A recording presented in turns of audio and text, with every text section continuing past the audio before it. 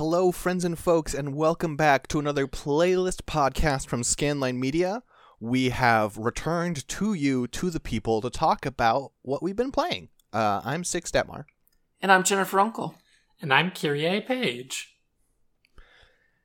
And it is the season for games. Let's see what released today. The answer is nothing, but we're gonna go ahead and game releases today. There were some games that released this week, like Who's excited for the Survivalists?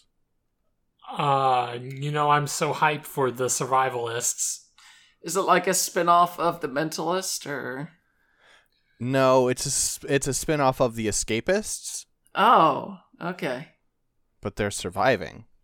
It says explore, build, craft, and even train monkeys. Oh, that's hilarious. Great. That sounds... Man, you know what?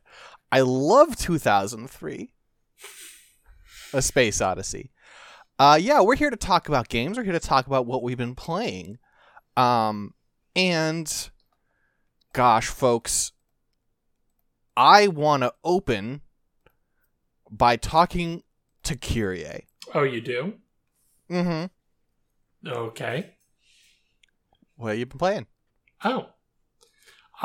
So I have been, I got on a kick, and I've been playing Hades on the Switch. Thought this would be the answer. This is. See, what you really do is you do a masterful setup, and then you explain. You see, this was a setup. A setup for us to talk about Hades. Hades and the state of the roguelike, yes. Yeah. So, I have been playing Hades quite a bit. Like I said, I've been playing it on Switch, and I know it's been primarily thought of as a PC game, because, it's been on PC for the better part of a year, or longer than that. I don't remember I remember there was a stream, Jen, you and I did, where we played Hades when it was still in early access on New Year's Eve. Oh, yeah. 2018. And we rung in the new year by trying to defeat Megara. Because even in that early stage of the game, she was in it. But, I've been playing Hades, and I like it a lot. I have been, and it got me to download Supergiant's other games, which I can talk about later. But I've been primarily spending my time with Hades. And the thing that I really like about Hades is that... So the problem with roguelikes is that death is just so punitive, and you never really get anything out of it. Here, it's like death is almost its own reward in a weird way, because it unlocks more parts of the story and more character interactions. Like, every time I do a run, I'm always like, the end of the run, it doesn't always, like, it's not so bad. Like, in Hades, dying isn't so bad. Because you get just fun moments of, like, Hypnos usually has something pithy to say, and, like, I love Dusa quite a bit. She's probably one of my favorite characters. Just with her constantly being put upon, and also her very obvious crush on Prince Zagreus is very fun. But I guess it's one of those things where, like, I'm not really into roguelikes all that much, but Hades has hooked me. Our 2019 Game of the Year, Hades. Turns out, still a good game. Still a great game. And after my, I'm gonna come back and confirm this, but it's probably Supergiant's best game. Yeah, I think it is. I have hit a point in Hades where I'm sure I will come back to it right now. I'm working on other stuff. I've put 73 hours in. So it's like, I want to see the epilogue because there is an epilogue to the game, but like I've cleared the story. I've done like there's a mechanic which I don't think you've reached yet for like after you've beaten the game and you do like sort of like harder difficulty runs. Oh and yeah, I've done a number of those and up the difficulty a fair bit. Yeah, I'm not at that point yet. I have only gotten I only recently defeated the Bone Hydra. So I'm still the furthest I've gotten is the mid boss of the third area. I see. Was it the one with a portrait or was it just a randomly generated one? It was the boss that got me was the ball that floats around with the soul sucking butterflies. Okay, that room's annoying. Yeah, because even to this day, that room's annoying. Yeah, because it's like you have to fight this bullet hell boss while 4 or 5 other really strong individual characters keep harassing you, and you got to kill them twice in order to take them out. Mm-hmm. Once you kill them, their soul pops out, and you got to kill their soul, and all the while dodging all these butterflies that even if you have the boon that allows you to reflect projectiles, it doesn't reflect it back. Right. Which is partially I rely on that boon on some encounters because it's one of the better boons in the game to be able to reflect projectiles back, because managing projectiles in that game can be a little hectic. Mm-hmm. But I'm still having a really great time with it. One just a tip from a Hades senpai here. Cool. In that particular room, the enemies spawn as souls. They aren't enemies properly yet. Uh-huh. And though it's annoying, honestly, the best strategy is to be patient and just take them out as they spawn, and then get the occasional hit on the ball as you go, and make sure that no other enemies ever actually properly spawn. I'll keep that in mind next time I run into that boss. It can be easier said than done, for sure, right? I was talking to a friend of mine, and Jen's from a long time ago, who goes by the title Frosted Mini Wheats, and was talking about an area you haven't reached yet, and where there are optional rooms, and they were like, why would I ever do those optional rooms? I'm just going to take damage. And I'm like, yeah, but then you're not going to have the power-ups for the final boss. And they're like, well, what's the solution? And I'm like, well, don't get hit. It's like, yeah. I'm sorry, I know I'm not saying that to be flip. That honestly is the solution. Yeah. Are you talking about the chaos rooms, or are you talking about something different? Because I'm talking about something you haven't seen. I see. Because I do like the concept of the chaos rooms, where you sacrifice a portion of your health in order to get a negative boon and not a negative boon. That's a oxymoron. Well, chaos is an oxymoron. Sure, why not?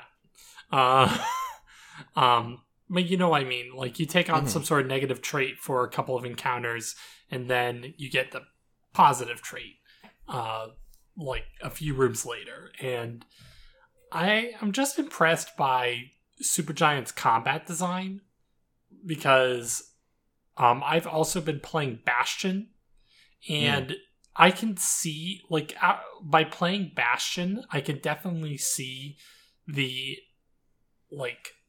what would eventually become Hades' excellent combat system is resting within Bastion. In fact, some of the weapons actually operate on some of the same principles. There's a bow weapon in Bastion that you draw back, and your character flashes when the optimal timing is available, for an optimal shot. And that's exactly how the bow of Hera? Or just the bows in general in Hades work. Yeah, Coronacht. That's right. Yeah, I think it is really interesting to see sort of the heritage, and also there's stuff I think a lot of the boon system harkens back to a lot of the experiments they did in Transistor and how powers worked in that. Yeah, I can't wait to revisit Transistor, actually, because I remember really enjoying Transistor. Transistor's an interesting one because I feel like it is the game of theirs where I don't enjoy playing it, but I think the writing and the narrative is really something special.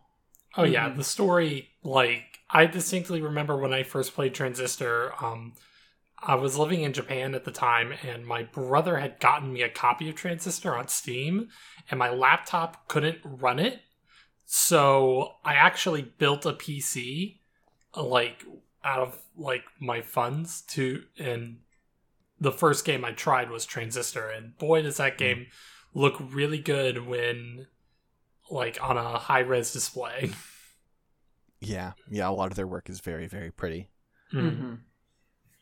Jen, how have you been enjoying our game of the year? And I'm not trying to set you up. I know that you've been busy with other stuff mostly. Yeah, I got back into it earlier this week, and it took a little bit of getting back used to it. I need to get back through the Bone Hydra, but by my second life, I was already reaching that boss, so it's clearly a situation where I retained some of the skills I had from playing it last time. And, yeah, it's been fun. Like, after 6 was like, oh man, Hypnos is a lot better than you give them credit for. I ended up giving one of the, whatever you call it, the little... The nectar. Oh yeah, the nectar. Ambrosia, I believe. Yeah, Ambrosia It's nectar and Ambrosia. Ambrosia is the second tier. Oh, okay. Oh, yeah. okay. I guess some... Yeah, sorry. Sorry, I guess spoiler, because actually, now that you tell me where you are in the game, you probably haven't seen Ambrosia yet. Yeah. But yeah, I gave some to Hypnos, and he was like, you know what? I'm actually glad you died this time. Thank you. Hypnos is a really fun character because I like that... I like when I die to a new enemy because, again, I get to hear a pithy comment from Hypnos about, like... It's like, oh, you really should have dodged there. Anyway, see you around, Zagreus. Yeah, I had a period where I was playing this game when it was still in early access, but they would add new pieces of unlockable content. And at the time, sometimes the best way to unlock something was just to do a certain thing and then intentionally die so you could start over. And there's no real consequence for doing that. And so I would have runs where I intentionally, I just stood in lava, right, in Asphodel and died. And I would come back and Hypnos would be like, gosh, seems like you stood in lava again. You should probably not do that. Hypnos is such a bitch. I love them. Yeah, it's a very entertaining game. And I'm glad it seems to be doing well for Supergiant. And I'm definitely going to be picking up on Switch whenever they end up adding the cross saves to it. You see, I went the opposite route. I wanted it on the Switch, and I'll pick it up on PC once cross saves get added, because they had the delay cross saves for the 1.0 release, which is fine. Game development is hard, especially in 2020.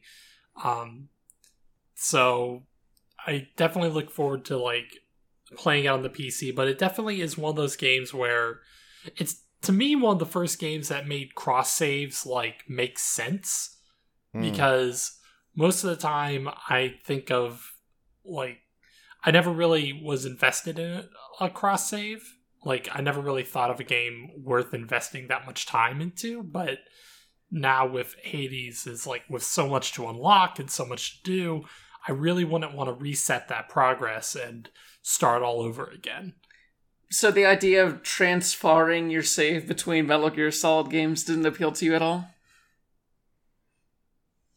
What? Transferring. Transferring. Transferring. I'm a big Jen, dummy. she's pretending she doesn't know what transferring is. All right, we'll play along with your bit, Kyrie. You have to understand, I am an idiot. That was cross save before cross save. It was between, I believe, the was it PS3 and PSP? It was PS3 and Vita. PS Vita. And Kojima, since it didn't have a name yet, he called it transferring. Because it's transferring, but you're transferring it far, so it's transferring. But one of the things I want to talk about stemming from this, you're talking about all the things that feel so good about Hades, right? Uh-huh. One of my most anticipated games of 2020 is actually set to be my biggest disappointment of 2020. Oh no. Oh, I know what game you're talking about. You're talking about Spelunky 2. Spelunky 2. Spelunky 2 is, and like this comparison, okay. So first off, I think Spelunky 2 is a very well-made game. And I want people to understand that when I make this comparison, I don't mean it as an insult, but I think it is a very apt comparison. Spelunky 2 is Mario Sunshine. Interesting. Go on. So, Mario Sunshine, obviously the sequel to Mario 64, beloved game, and it was like, okay, how do we add on to this? And it's like, first off, let's develop all these new systems, and then when it comes down to it, I think, I hope that Spelunky 2 didn't have the problem of being rushed, which was part of Mario Sunshine's problem, right? Mm-hmm. I hope, Derek, you felt like he had the time, and, you know, the people that helped to make that game felt like they had the time to make the game what they wanted it to be. But the problem that Sunshine has, that I'm specifically referring to, is the fact that the game just isn't tuned to be fun for people. No, it's not. And that's the same problem that Spelunky has. I see. Yeah, like, Sunshine feels like a challenge to overcome, and challenges can be fun, like Hades is challenging, but specifically this one feels very unforgiving in a, we've just set this down for you, now complete it, and you're supposed to feel more accomplished than, like, I'm having a good time here. Well, as someone who recently watched a friend play, like, do a 100% clear of Mario Sunshine for charity, like, watching that game, and I watched Jen play it a little bit as well on the 3D collection, and how in Sunshine, they give you these challenges, and it is, like you said, it is not tuned for those challenges, and the controls are generally pretty bad. Would you say that Spelunky 2 has a control problem the same way that Sunshine does, or is it more of a general design problem? I think it's a design problem. I think it's, there are a couple of things going on here. One is, I think it suffers from a problem that occasionally happens to sequels, where they're made by a developer who made a game that was hard, right? And then people mastered that game. And so they created their sequel, and they're like, okay, I'm going to start out from the point of, like, as though yesterday you finished an eggplant run through hell of Spelunky 1. That's the difficulty level I'm starting at, right? Jesus. And it's like, no. That you're at that point, you are serving such a small percentage of people, and so I think the difficulty is just tuned up too high. And then also, I feel like, I mean, there are new, like, power-ups and stuff, but they have not really added new verbs to the game, basically, right? Like, without any upgrades, your character plays exactly like they did in Spelunky 1. There is nothing new. The hitboxes are all the same, right? Mm-hmm. But even just in the first area, there are immediately so many more challenges to face, some of which are unbelievably punishing. I think it really feels odd that I can point this down to one specific thing so well, but the biggest problem with that first area is a new enemy called the Horned Lizard, which is an enemy that, like, walks around, it has a lot of health, and if it sees you, it curls up into a ball and rolls across the stage really fast. If it hits you, I think it does 2 damage, which is like, okay, that's half of your health by default, but it also stuns you and knocks you back so that it will hit you again and again and again, basically until you die. Like, basically, if you get hit by one of those, unless you have a weird ricochet, you will die. Yeah, I feel like the occasions when I survive that is when I'm right near a ledge, so the Horned Lizard goes down several floors. Mm-hmm. Or, like, you get knocked a weird way, and hopefully you don't bounce into any other traps and somehow you escape. And, like, one of the earliest things one of the first moments I had where I was like, okay, this isn't just harder, this is wrong, is when I was like, okay, so there are these horned lizards, and there was like one of them blocking the way down, right? There was no way for me to get down without passing in front of its face and it would attack, right? Mm-hmm. And so I was like, okay, how do I do this? I can't like, with like arrow traps in this game, you can drop a rock or something in front of them and they go off, right? Because it's just a dumb trap. It senses motion, it fires. This is an animal. It's not going to do that. If I drop a rock, it's not going to care. So what I need to do is I need to like go like drop in front of its vision and then go past it so it rolls past me and misses, right? I need to fall down and like grab the ledge and it'll roll over my head. That doesn't work. When it rolls over you, there's a vacuum effect and it pulls you up into the lizard's hitbox and you die. Ugh. And so it's a situation where like, okay, either you have a shotgun or you just kind of die. And that's one like big issue I have, is that enemy is really such a big problem, but it's sort of indicative of a larger design philosophy where the core systems of Spelunky haven't changed, but but so many new things have been piled in that it's at a breaking point. Another example would be a problem with Spelunky has always been that the game is designed so that anything that happens is assumed to be the player's fault, right? Mm-hmm. And generally it is the player's fault, so that's fine. Like sometimes you have situations where like you hit an enemy and they fall into a trap and they get knocked into a barrel and the barrel explodes and it damages a shop and the shopkeeper gets mad. And you're like, okay, that doesn't seem super fair, but like it is in a way caused by my action, right? But like I had a run that went bad because the game spawned a shop and then spawned a caveman outside of it. And here's the thing that cavemen will do in this game that I don't think they did in the first one. Maybe I'm wrong. They will just pick up anything they walk across. And so the level started. I was not even on screen where these two were.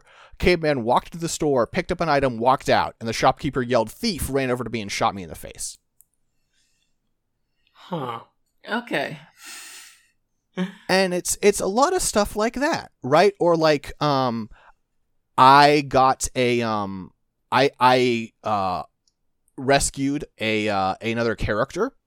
You can sort of rescue like NPC. They're called helping hands. They were in one as well. And then I advanced to the next area, and that NPC immediately ran away from me and set off a massive lava trap that killed us both. I've seen that happen a few times on people's Twitter clips. Like, I think that people are sharing this game a whole lot less than they did with the original Spelunky, even though it's easier than ever to share that stuff when Spelunky launched on the original Xbox Live Arcade and stuff like that. But yeah, I think it's a lot of this stuff that feels really like the first time you see it, you're like, whoa, that's crazy. And then, but that happened in Spelunky, right? Like the first time you got shot by an arrow trap, or the first time you were in hell and you tried to rescue a damsel and it was actually a shape-shifting demon or whatever, right? Like stuff that happened that you were like, wait, what? You try to head stomp an imp and the imp has horns on its head. And so you head stomped the horns and you hurt yourself and you died. But in Spelunky 1, when you discovered those things, then you could be like, okay, let me figure out the way around this, right? Let me figure out the counterplay. And it feels like really often in Spelunky 2, the answer is you don't have any counterplay.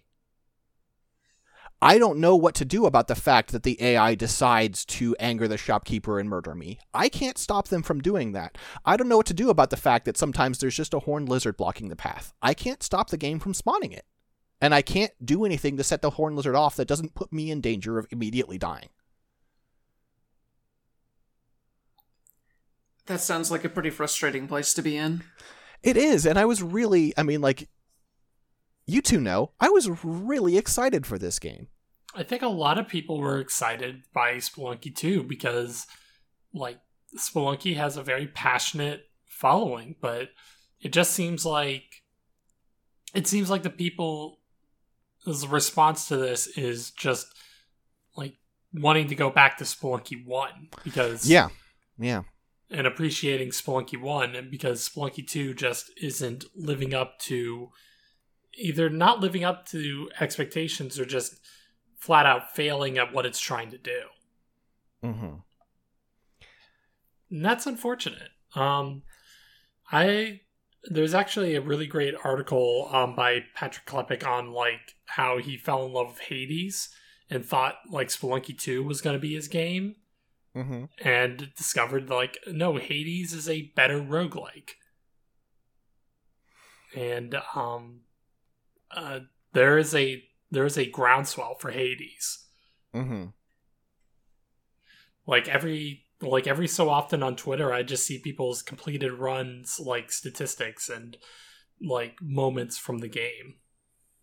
Yeah, and it's having something of its own Helltaker situation where people are just doing non-stop fan art of these characters, and it's impressive that it's gotten to that point because it's a $25 game while Helltaker was a free game, but yeah, people are in love with those characters and the world and the way that I don't know. I feel like Hades does a much better job of like making you feel good about taking risks and either the risks paying off or it blowing up in your face.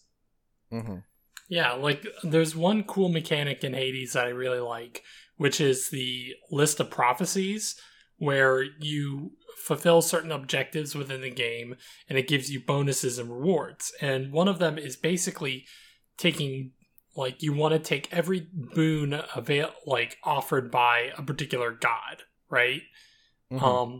And you see that in the list of, like, when you get the list of boons, you see that it's a fated prophecy, meaning that it is something that you haven't taken yet. So there are times in which I will be on a run and I will take a boon that may not be the most optimal play, but it'll be the most interesting play, and also it'll reward me for it. And I really like that. That's a really clever way to like encourage players to mess around with the systems. Yeah, a lot of it is geared around getting you out of your comfort zone, and we've talked about Hades before, and I've mentioned this before, but the way that it often was like, okay, we'll give you a gem bonus if you choose this weapon for this run, and it was almost always the weapon that, at that time, I had decided in my head, okay, this is the worst weapon in the game, but I ended up getting further with it than I had in any of my previous runs with the weapons that I thought were the ideal ones. Yeah. And then, actually, before I ask what you've been up to, Jen, I do want to talk briefly about a game that I picked up for coverage a little while back, 2 months ago at this point almost, and then ended up not covering very much because I really hated it. Another roguelike. I picked up Rogue Legacy 2. Oh, right. Yeah.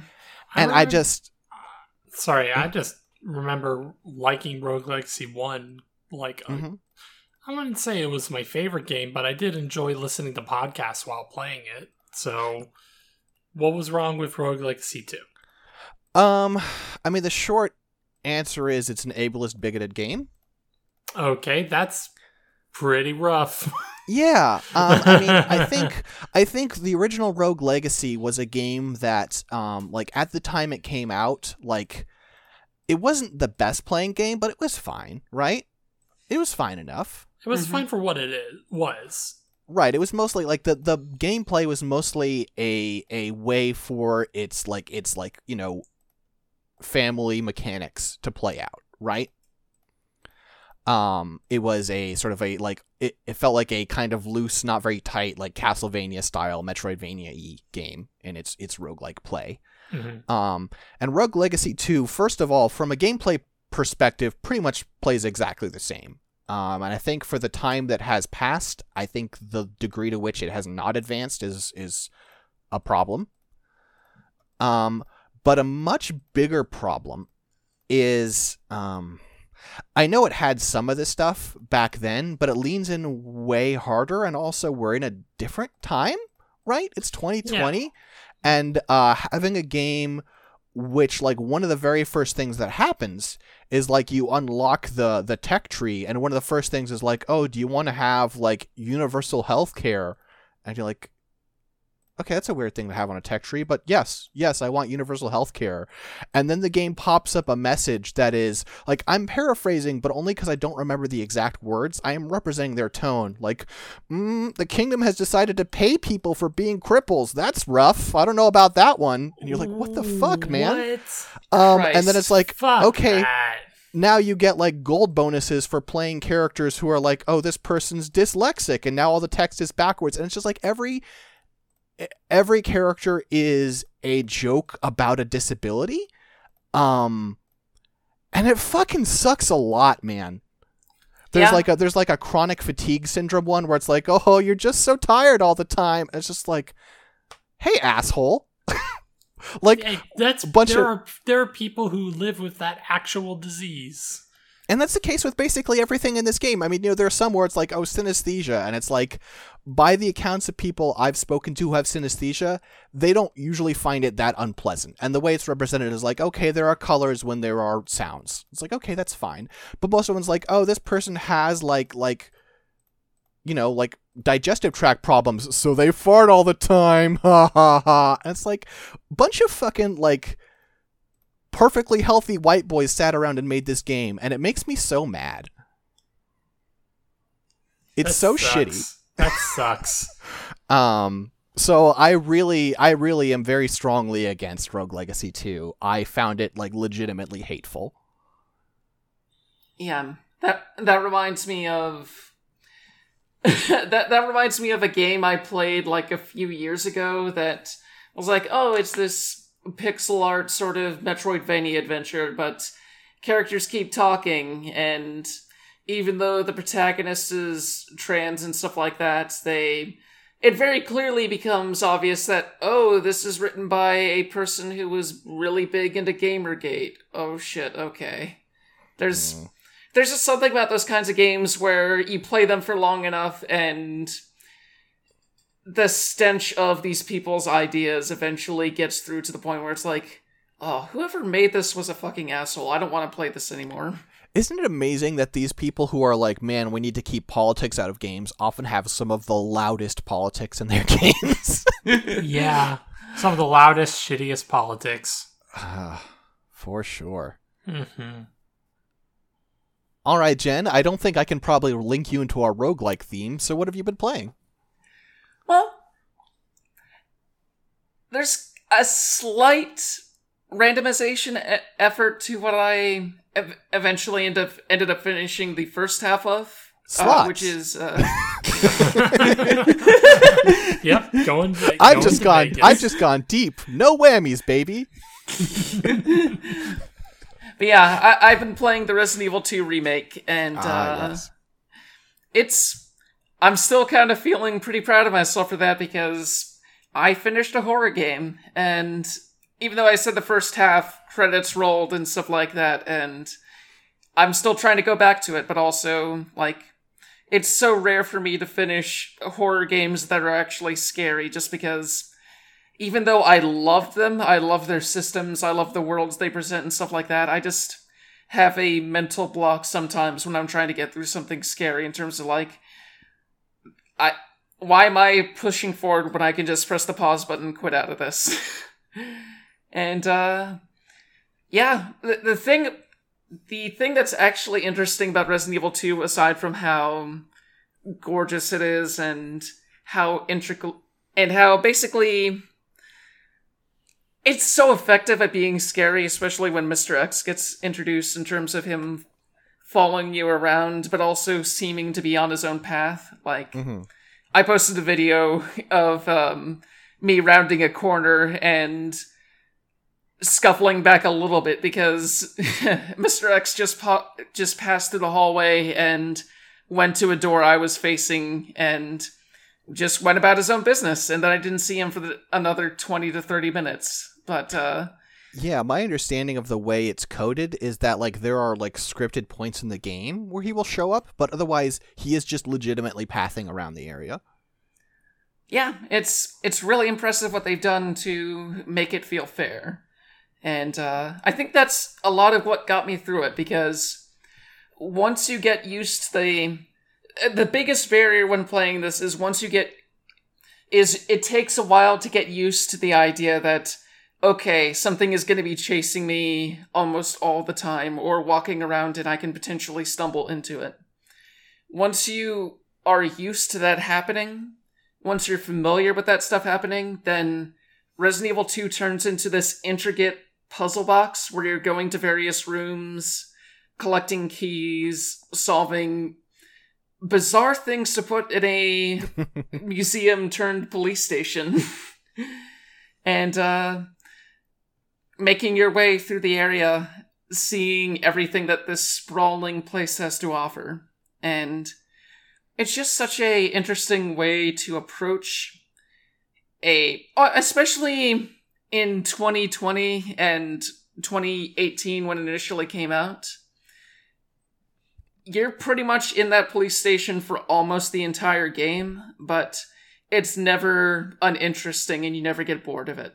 And the thing that really interested me is after I finished Route A, the thing it does is when you select either Leon or Claire and finish their thing, you unlock a second run with the other character. And it immediately did everything it could to shuffle things up to the point where safe areas that you take for granted, like the police station lobby, are now completely unsafe. There's no typewriter, it's filled with zombies. You look at the computer that your first character looked at just to see a police officer initially, and this time Mr. X is already looking at the camera, and your character's like, oh, guess I'm gonna have to deal with this person, huh? And that's great. Yeah, it's fascinating to see a game where it's almost, in its way, its own kind of randomizer, except obviously if you played through it again, you would know the solutions again, but in this particular second playthrough, they scatter everything and have you enter the police station from a different route entirely. So it's kind of like, okay, I'm going to all the same places, but I have all new puzzles to solve to get there, and am going in a completely different order than what my brain got used to. And there's something so magnificent about seeing something like that in such a small yet sprawling space. Speaking of weird obscure names for mechanics, did they bring back the zapping system? They have an item box. I don't think they call it a zapping system. Well, the way the zapping system worked in the original 2 was that if you looted items, they would not be there when you played through as the other character. And so when you were playing through, if you saw a box of ammo and you were like, I'm okay on ammo, you went, I should leave that there for Claire. It doesn't work quite like that here, because one of the main mechanics in this is like a dynamic difficulty system, where every time you're walking into an area, the game is taking a look at how much damage you've taken, how much damage you've done to the zombies, even how many bullets you have with for a specific gun. And from there, it'll either be more or less plentiful with the items it gives you. Yeah, we watched a Resident Evil 2 remake speedrun. I think it was the GDQX 2019, or not 2019 run. Mm-hmm. And the speedrunner actually did like some moves where like they emptied a clip into nothing, and they said like, oh, this is me modifying the difficulty like rating like in the game by like intentionally emptying their clip, by not picking up certain items. They were able to manipulate like drops and enemy behavior. It was really fascinating. That's neat. Yeah. And I think Like, I love dynamic difficulty. Like, Max Payne, hell yeah. I think you could do. I think, like, if you do it right, it's an invisible system. But I think it was really cool to see it manipulated, like in a run like that. Mm-hmm. Yeah, and I think that sort of manipulation is like approaching a game like this in that way goes a long way towards making me more comfortable with horror games, because like the turning point for me with horror movies when I started enjoying them is just getting into like, oh, that was a really cool gory effect, I wonder how they did that, and treating a game like Resident Evil 2 as like a puzzle box of, oh, the way that they structured this, I can tell how much work they put into getting this exact scene right. Like, somewhat distancing myself purposefully. Makes it a lot easier to get through it, though. As Kyrie can attest, I still did a lot of goofy-style screaming when I got caught by Mr. X and punched right in the face. I would just be, like, lying in bed, watching, like, a video or whatever, and I would just hear Jed go, ah! Ah! Ah! and other various noises in response to the game. I was like, sweetie, are you okay? I burned my hand on the Mr. X. Yeah, I can see how also people really get into the modding scene for this game, because I imagine being chased around by the Pillsbury Doughboy is a lot less scary than the actual Mr. X. My favorite one is still to this day that they modified Mr. X's music to be X Gonna Give It To Ya, and it had dynamic volume. So that when he was far away, you just heard the muffled sounds of X Gonna Give It To You. If you're gonna do that, you gotta change. You gotta. Mr. X doesn't really make sounds very much, but you gotta give him the DMX what. Yeah. Yeah, that'd be great. I'm not gonna try and do it. I would. There's absolutely no way I would do it justice. Yeah. But so actually, interesting segue I have. I want to talk about one more game, if I may, that I haven't told either of you I was playing, and probably you don't know exists. Oh. And this is a link to. I know every game. I know really? Every game that existed. So you've played a democratic socialism simulator. Oh, is that by Mall Industria? Yes, it is. Okay, Jen knows about it. Yeah, I follow was just testing Jen. I follow the creator on Twitter, so yeah. Yeah, so this is a phone game with I actually think generally pretty good politics, though I want to get into that because that's what makes it interesting. It is a game in the style of Reigns, very much like swipe left, right or left for decisions, where you are playing as America's first socialist president. And gosh, this game's really interesting, and I think it's good. I like the art style. I think the writing is fairly clever. I do think there are ways in which it is kind of naive. That's interesting to hear because, again, I've been following the games that this person has been putting out for the past decade or so, and I would not call him a very optimistic writer. It's interesting. I don't know. Maybe like it could very much be that this is a game that is intended to sort of like jazz people up, right? Like I don't know to what degree this is meant to be like this is how I think it would go versus listen, this is very idealistic, but we need to feel passionate about this stuff. So basically, it uses a lot of the same systems as Reigns. You have you swipe left or right. You have various people coming at you with like situations that are randomly generated per run, though from like a set, obviously. And you have different meters to manage. You have how much control you have in Congress for your party.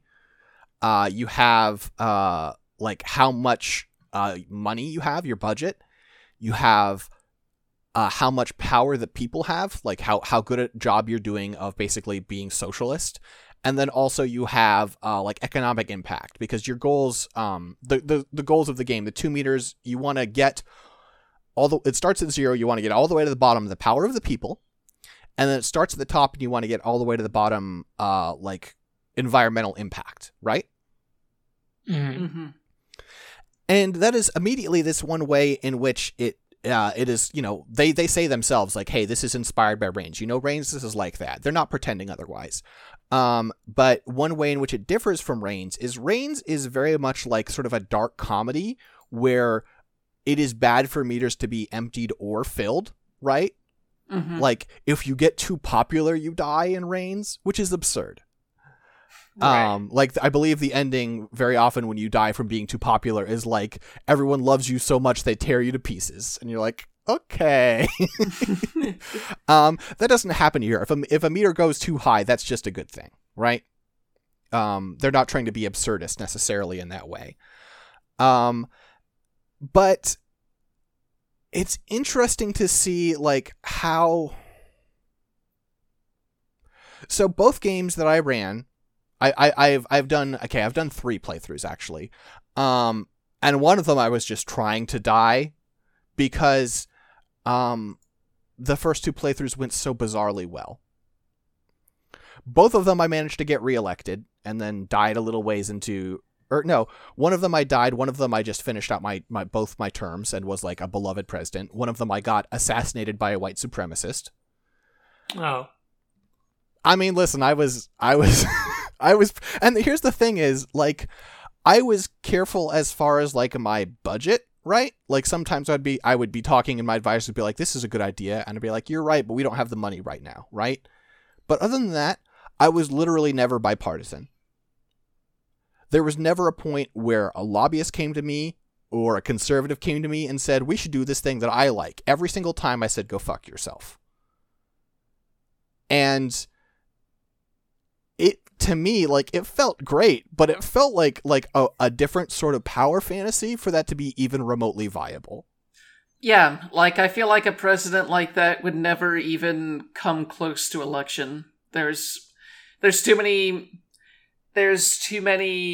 forces in play within our establishment Democrat situation where they're like, this does not help my bank account, so I'm going to do my best to make sure this fucker doesn't get elected. The way that everyone kind of ended up pulling in, all the other Democratic candidates ended up folding and being like, oh, I'm going for Biden, until Bernie had to drop out too. Well, and there's a little bit of, to talk about modern politics. I mean, the game starts with the assumption that you have been elected, right? And there was a moment, I extremely don't want to talk too much about our current candidates because fuck both of them. But there was a moment where during the debate, the sitting president said something about, well, that's not the policy of your party, right? And the Democratic candidate said, the policy of my party is what I say it is because as the candidate for president, I am the leader of the party. And that's true. That's how this works. That doesn't mean there's not going to be pushback. That doesn't mean there isn't going to be heavy pushback. But if you're like, okay, you have already been elected president, there is a degree to which you can mandate the direction of the party, right? Yeah. But the idea that I would be able to go for 6 years when, let's see, in that one where I got assassinated, what did I do?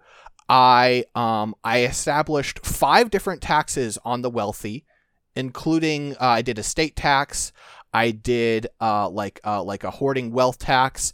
I started like doing a bunch of like trade agreements and stuff with tax havens to make them like, no, don't be tax havens. Don't let our billionaires do that. I was just brutal to the rich. And I did like equal rights. I basically put everyone in the country on like free healthcare, and I put them all in a union. I switched everyone to solar power and wind power. Like, it was bananas the things I achieved.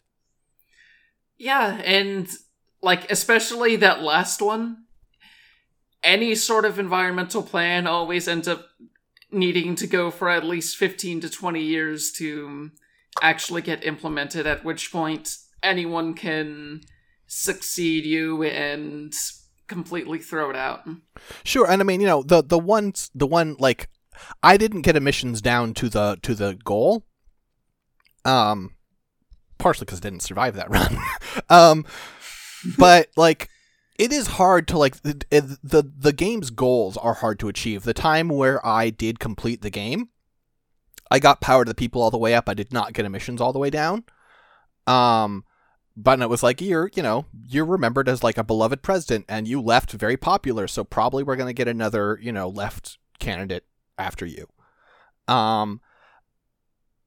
So I think within its own fiction, it works like as a game. It's just very strange in this time, and maybe it's something that we need, right? Like, it is very easy to be gloom and doom as a leftist right now, because we're living in gloom and doom, right? Like, you're not being kidding. A pessimist. You're looking out the fucking window.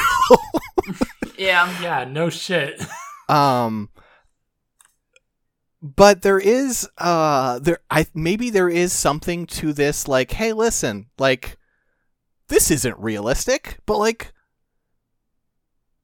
imagine if we could actually pull this off, and like, don't take this as like something that like is a guide for how we should do things, but like, hey, doesn't this feel good? Doesn't this energize you about like, yeah, no, we do have the right ideas?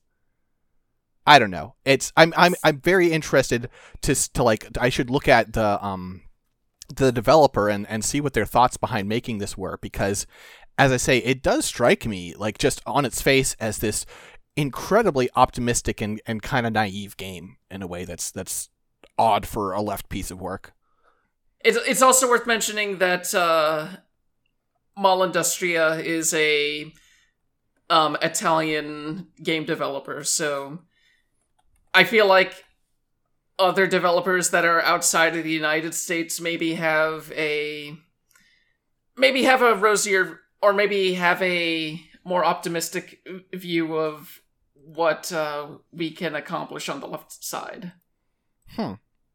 In terms of just like, I don't know. I feel like you look at countries like France or Italy, where it feels like they've made pretty big strides in terms of either kicking out the fascists or getting more work rights and things like that.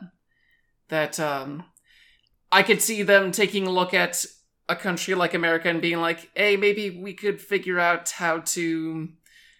Like, maybe they have a more optimistic view of people here than I currently do. Yeah. I don't know. And it is interesting, like, especially the one where I was successful, right? The one where I managed to make it to the end of my 2 terms. I was looking at sort of the way I changed the country, and I was like, I basically created Sweden. Which is great. God, I wish. But it's like, I guess, like, it's not like the things I'm doing seem impossible for humans to achieve. It's just they seem impossible for the United States to achieve. Yeah. But one of my favorite things is that, like, kind of like Reigns, there are recurring characters, and one of my favorite recurring characters is the defense advisor, who is this like bald eagle in like a military uniform.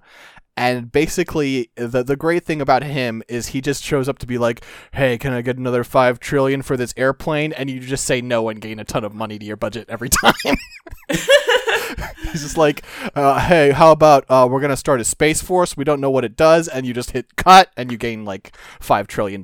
It's the best. I love him. That's pretty good. Though one time he did come to me with a good idea. He was like, hey, listen, I know we've had our differences, which was a very nice way of saying I've literally told you no and cut your budget every time we've spoken. But he's like, but how about we work on benefits for veterans? I'm like, okay, I can do that one. That's fair. That's a fair one. Yeah. And it also is, I do appreciate that one of the things is with like control of Congress, there is, I mean, I guess that's the other thing, right? Is this game starts with you having a, like it represents it as like a 6-segment, bar. So 4 out of 6 members of Congress in this, again, weird abstraction, but like 4/6 of Congress is my party, which like, yeah, okay, yeah, I guess in that circumstance, I probably could get a fucking lot done. And even then there are things where like it says like, okay, to get this done, you need like this much, control of Congress, right? And there were times where it was like, okay, after my re-election and stuff, I'm down to like basically 50-50 control of Congress. And there's some stuff I can get done because I can get enough like across the board appeal. But there was plenty of stuff where I'm like, this is a great idea. They're never going to let me do it. And I had to say like, we'll talk about it later. Maybe I'll be more popular. Maybe we'll gain some seats. Right now we can't do it. And I thought that was a good touch. Yeah. Sounds interesting. Yeah, I think it's $3 on Steam. I played it on phone. I don't remember if it was free or if it cost money on phone. If it cost money on phone, it was very cheap. Whatever.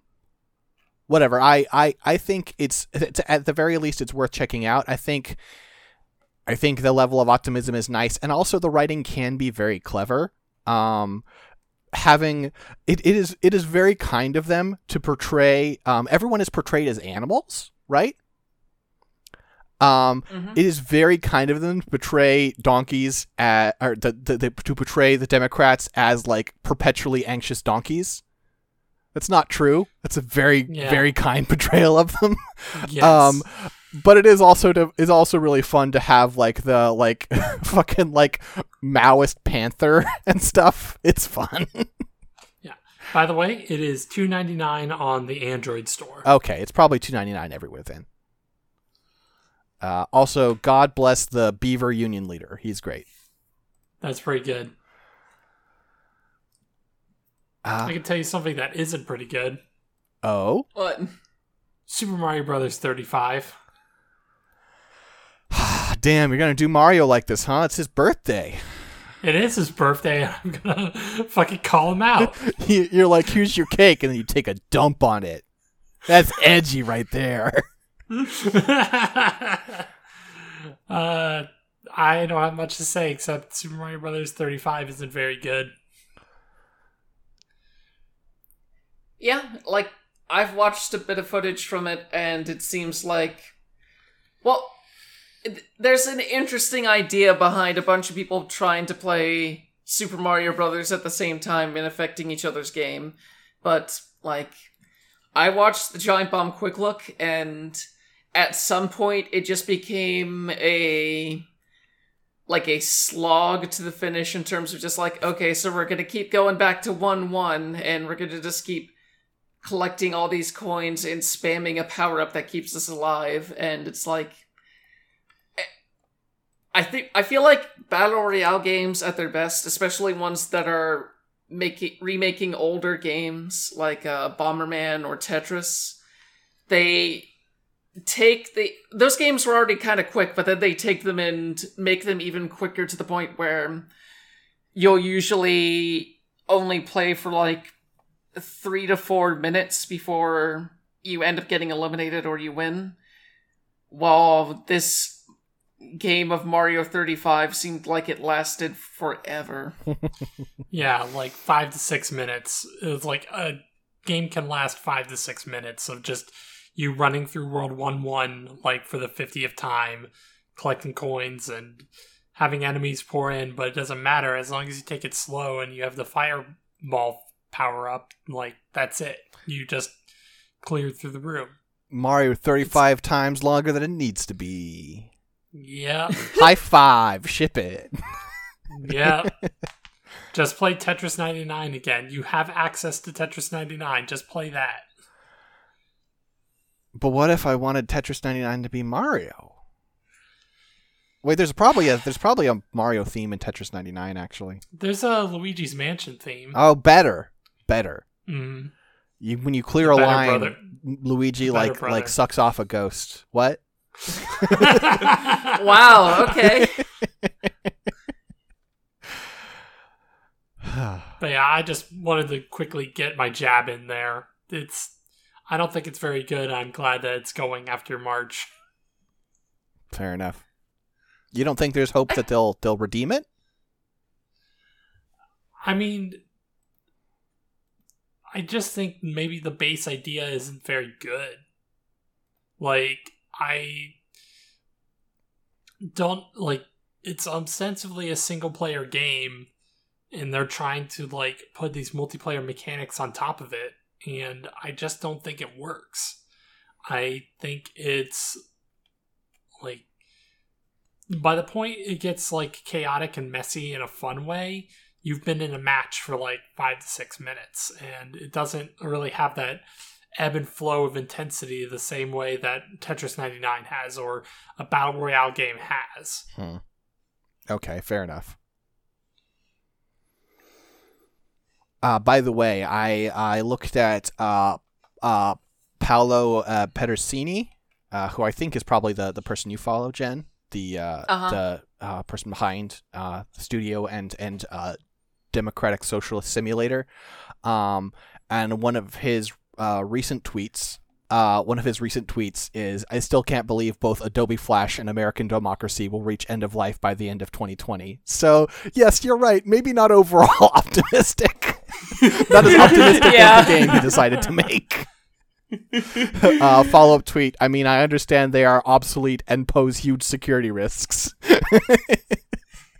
Yeah.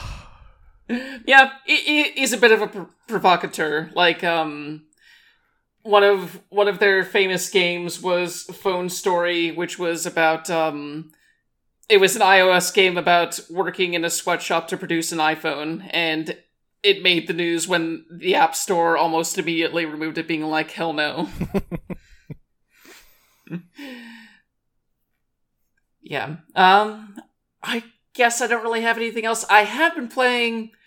Well, this wouldn't be super long, but I have been playing Star Wars Squadrons, and that game is a whole lot of fun.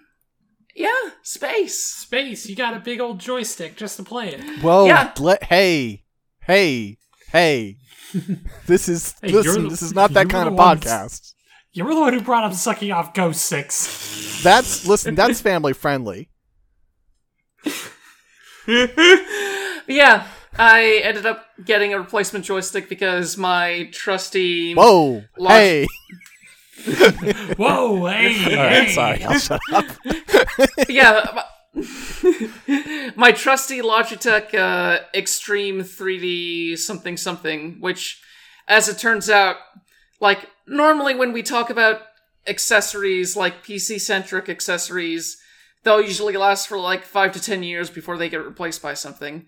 This has been like the budget joystick of choice for going on 2 decades now. It just, no one ever really found a better budget substitute for it.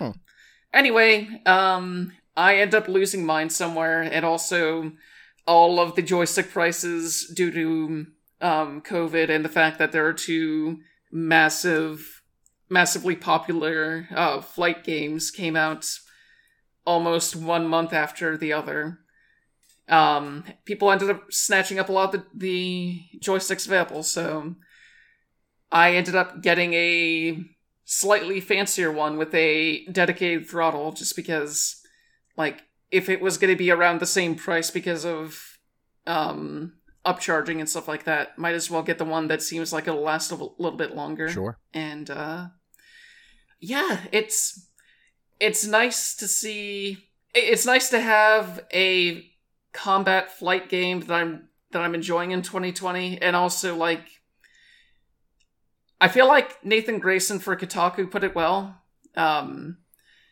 It's basically the kind of Star Wars game that we got back when LucasArts was a thing. Like, it's not too ambitious, it's not incredibly long, there's built-in limitations to it, like EA has said both pre-launch and post-launch, hey, this is going to be the game. You shouldn't expect a bunch of, or any really, DLC for it. We'll be doing some stuff with seasons and stuff like that, but it's, for the most part, that's just going to be cosmetic stuff, which they don't have any microtransactions or ways to buy currency for that. It's all just you earn through playing the game. It's incredibly limited in scope, but it does what it does exceptionally well, which is put you in an X-Wing and a TIE fighter and let you have at it. And also lets I think the best thing about the game, I am, have my particular taste, but my favorite thing about the game is how incredibly catty the Imperial pilots are with each other. It's just delightful. Yeah, they did a great job of selling, the Empire is not exactly cool. They're just a bunch of annoying, fascists who nip at each other's heels and just talk in the most overbearing way possible. Just a bunch of shitty little rich kids, being talk it down. And then the person whose ass you just saved going, I was fine, thank you. And you're like, shut the fuck up. Yeah, and this also comes through in the campaign too. The first time you get to talk with your squad mates on the Empire side, one of them's like, my dad used to be a Republic senator, and Palpatine, I would never talk ill about that guy, but, he had some weird ideas, and now that he's dead, why don't we reform... I feel like it'd be best for the galaxy if we gave my dad his old powerful job back, please. What if we took this galaxy to the edge, to Galaxy's Edge? Disneyland, open now. Wear a mask, social distance, and actually don't go to Disneyland. I was kidding. Don't go to Disneyland right now. What? Don't be stupid. Come Listen, on. you know what? You're not stupid. We're saying this because I made the joke, and it seemed like I was leading you in a direction, but you're smart. You know not to do that. This has been a PSA from your friendly podcasters at Scanline Media. Not a fan of dying. That's not our favorite Turns thing around here. Or getting others sick. Trying to decide which is... Yeah, I guess getting others sick is worse than dying. Yeah. Yeah. Now, if you died and woke up in a pool of blood, and then there's this guy named Hypnos who chides you, now that would be alright. Hades looking down from his throne. I want that twink obliterated.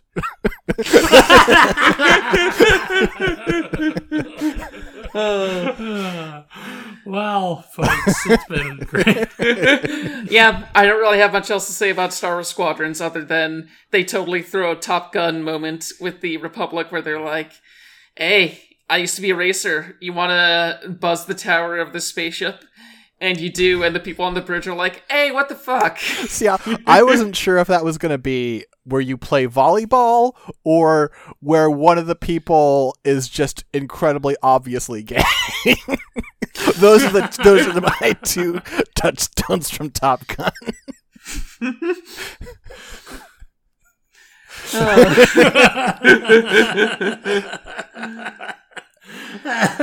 They're gay. I'm sorry. It's fine. Obviously, I don't have a problem with that here. But, come on.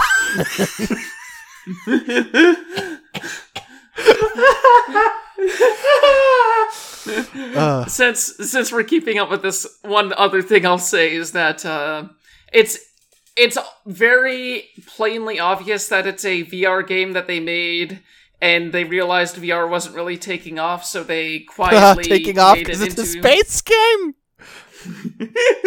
Flying in space. But yeah, I think it's impressive that they ended up quietly retrofitting it into a game you can play on anything, and it turned out really well. Retrofitting it? Like an X-Wing? Okay. I'm sorry, I can stop. Pew pew pew and all that. Yes, indeed. Well, I think that's it for us here. We've got enough manic energy for one episode. You know what, Jen? Why don't you tell people where to find you on the internet? Okay. I'm at JBU3 on Twitter. Most of my stuff is on patreon.com/scanlinemedia or scanlinemedia.com. You can also catch my visual novel / adventure game / storytelling video game podcast, Novel Not New, a True End podcast, at readinggames.online. We should probably just call like a story game podcast, right?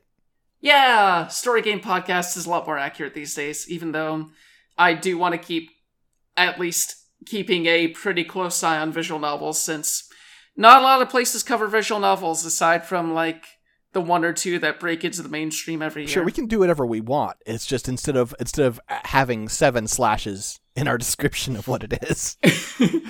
Yeah, a story game podcast sounds good. Kyrie, where can people find you? You can find me at KyrieApage on Twitter.com. You can also follow me and Jen's Danganronpa podcast at You Despaircast, where we talk about Danganronpa, which is another. There's a story game manic energy podcast. It's a story game involving now get this, Okay.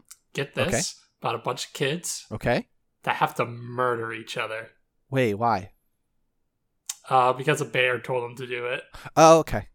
All right, sure. Yeah. Sure. Uh-huh. We all know how that is. Uh-huh. Yep. That's how it is in 2020. Damn. Murderous bears. Yeah, damn. Yeah, that's where you'll find me on the internet. All right. And if you want to find me, you can find my crushed body underneath a horned lizard in 1-3. Also, if you want to find like my tweets, they're probably also underneath the lizard, but at 6detmar on Twitter, SIXDETTMAR. And friends and folks, until next time, peace out. See ya. Later.